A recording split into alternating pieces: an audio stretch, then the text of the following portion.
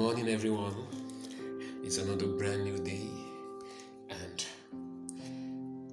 it's gonna be a great day. And I strongly believe we're set for the world. We're set to have our hearts established. We are set to have ourselves edified in this world, and it's a good way to begin the day. It's the Lighthouse Podcast by Pastor Chooks, and we're still on our episode, God in Christ. Hallelujah. Praise God forevermore. Now, I want us to still, look at something concerning Hannah. Okay, chapter 1. Let us read. Now, there was a certain man of Ramathaim, Zophim, of the mountains of Ephraim, and his name was Elkanah, the son of Jeroham, the son of Elihu, the son of Tohu, the son of Zuph, an Ephraimite. And he had 2 wives. The name of one was Hannah, and the name of the other Peninnah. Peninnah had children, but Hannah had no children. You pay attention. This man went up from his city yearly to worship and sacrifice to the Lord of hosts in Shiloh.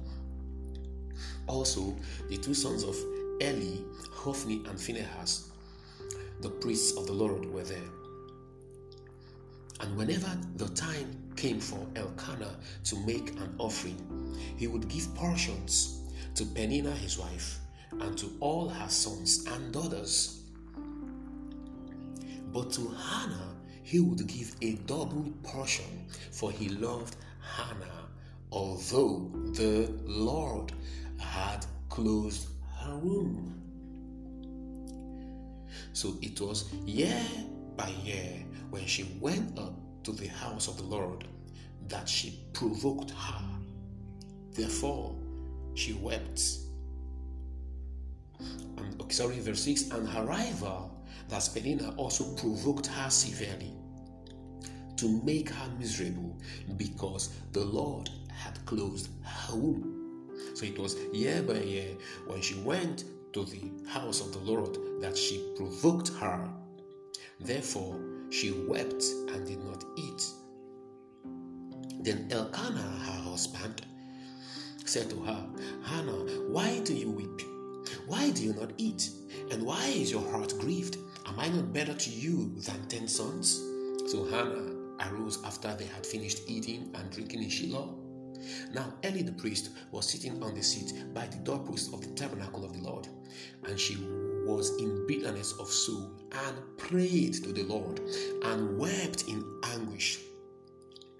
Then she made a vow and said, O Lord of hosts, if you will indeed look on the affliction of your maidservant. I hope as I'm reading, you're paying attention. If you look at, she called it affliction of your maidservant, and remember me, and not forget your maidservant, but will give your maidservant a male child. Then I will give him to the Lord all the days of his life, and no razor shall come upon his head. And it happened, as she continued praying before the Lord, that Eli watched her mouth. Now Hannah spoke in her heart, only her lips moved, but her voice was not heard. Therefore Eli thought she was drunk. So Eli said to her, How long will you be drunk? Put your wine away from you. But Hannah answered and said, No, my Lord, I'm a woman of sorrowful spirit. I have drunk neither wine nor intoxicating drink, but have poured out my soul before the Lord. Do not consider your maidservant a wicked woman, for out of the abundance of my complaint and grief I have spoken until now. Then Eli answered and said, Go in peace, and the God of Israel grant your petition, which you have spoken, which you have asked of him. And she said, Let your maidservant find favor in your sight. So the woman went her way and ate, and her face was no longer sad. Then they rose early in the morning and worshipped before the Lord, and returned and came to their house at Ramah. And Elkanah knew Hannah his wife, and the Lord remembered her. So it came to pass in the process of time that Hannah conceived and bore a son, and called his name Samuel, saying, Because I have asked for him from the Lord. Praise God. Praise God. Now, I had to read all that because now glory to Jesus. We were told that the Lord shut her womb. Now, pay attention to this. If the Lord shut her womb for no reason known to Hannah, Hannah wouldn't need to actually entreat the Lord for the period of time that she did, so she could actually bear children. Because what we are seeing here now is the Lord shut her womb, and the Lord had to sit on his throne and, allow Hannah go through hell. So, why would the Lord shut her womb? Why would the Lord shut her womb? What did Hannah do? What was the Lord trying to teach Hannah? Praise God. But as we read down, did you discover that Hannah called it affliction? Hannah called it affliction. Hannah called it affliction. And along our study, along the line of study, we saw clearly that every good gift and every perfect gift comes from above, from the Father of lights, in whom there is no variation or shadow of turning. James 1:17. Praise God. Affliction is not a good gift. And giving affliction is not how God gives. Because every good gift explains how he gives. Every perfect gift shows the quality of what he gives, or the nature of what he gives. And affliction does not in any way represent both how God gives and the nature of what he gives, if we follow the truth of scriptures. Because if God afflicts and then removes affliction, then he is not consistent. But we see from that text in James 1:17 that God is consistent. He is light. In him there is no darkness at all. Affliction is not light. Praise God. God is not good and bad. God is not good and evil per se. God is not light and darkness. Praise God. Hallelujah. So we see that Hannah called it affliction. Hannah called it affliction. He said, if you will indeed look on the affliction of your maidservant and remember me. So it implied that if it was affliction, it couldn't have come from God. Remember Acts chapter 10 verse 38, how God anointed Jesus of Nazareth with the Holy Ghost and with power, and he went about doing good and healing all that were oppressed of the devil, for God was with him. Oppressed of the devil, that's affliction.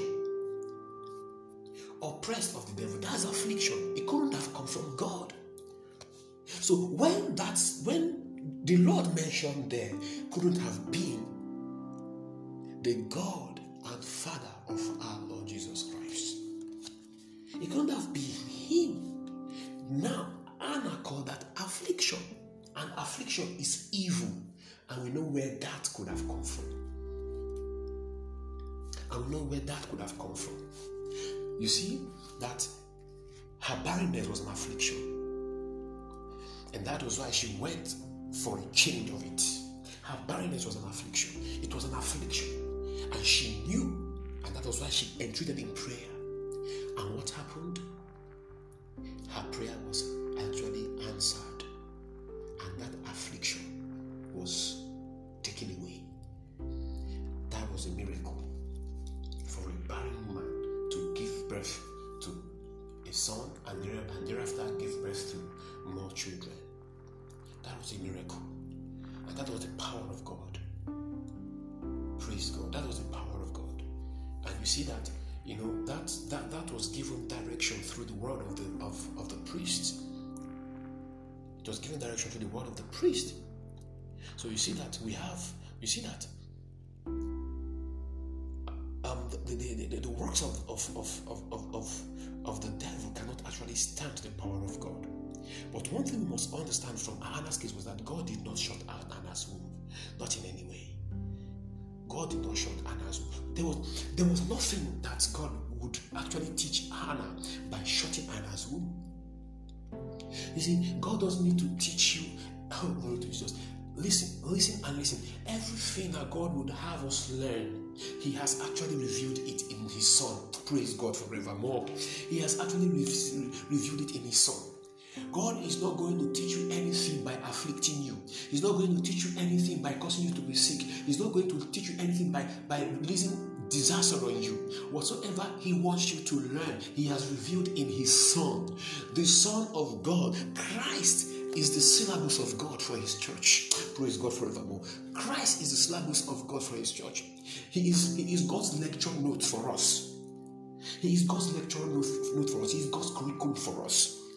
Christ. Whatsoever God wants you to learn, it is in His Son. Which was why Paul would tell us in Ephesians 4 that you have not so learned Christ. Our learning is in Christ. Our learning is not in circumstances. It's not in affliction. You can't find God there. Praise God. We know where we find God. We know where we find God. And Jesus had shown us that. And you see that in His work on earth, Jesus did not afflict anyone. When He came across the afflicted, what did He do? He removed the affliction, showing us where God is. Oh, glory to Jesus. Showing us where God is. So we now see that Lord there is not emphatically is not the God and Father of our Lord Jesus Christ. That Lord there is the afflictor. You see, but the afflictor was hidden to them in the Old Testament.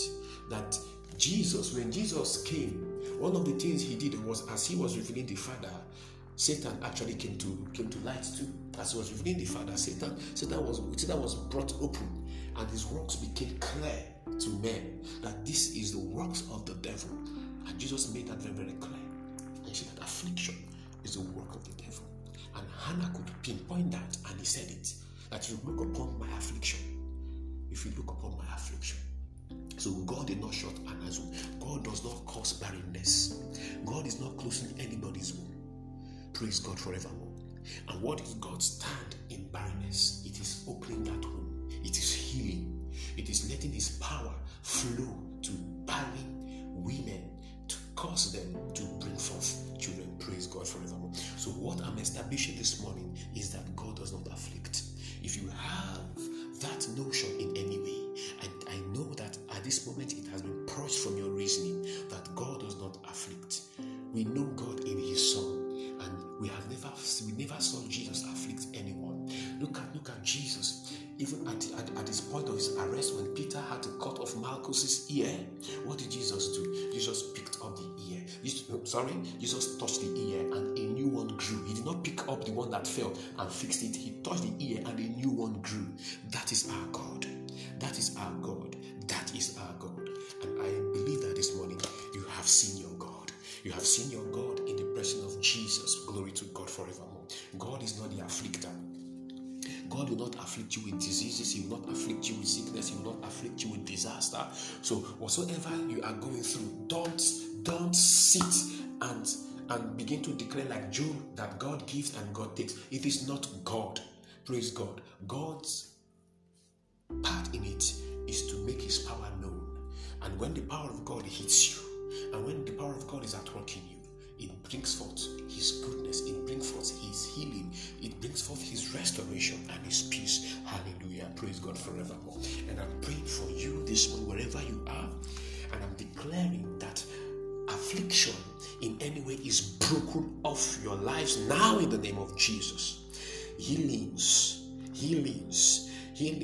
in any way that you are experiencing any form of affliction, I declare it is broken right now in the name of the Lord Jesus. And I declare healing. I declare the miracle working power of God now inundating you from the crown of your head to the sole of your feet in the name of the Lord Jesus, causing circumstances to turn around in your favor and for your good in the name of the Lord Jesus. Thank you, Father. It is so in Jesus' name. Amen. God has blessed you, and it is still me, Pastor Jukes, Pastor Lightway Equipping Network over in Imo State, Nigeria. Keep sharing, keep following, keep listening, and have a wonderful day. God bless you.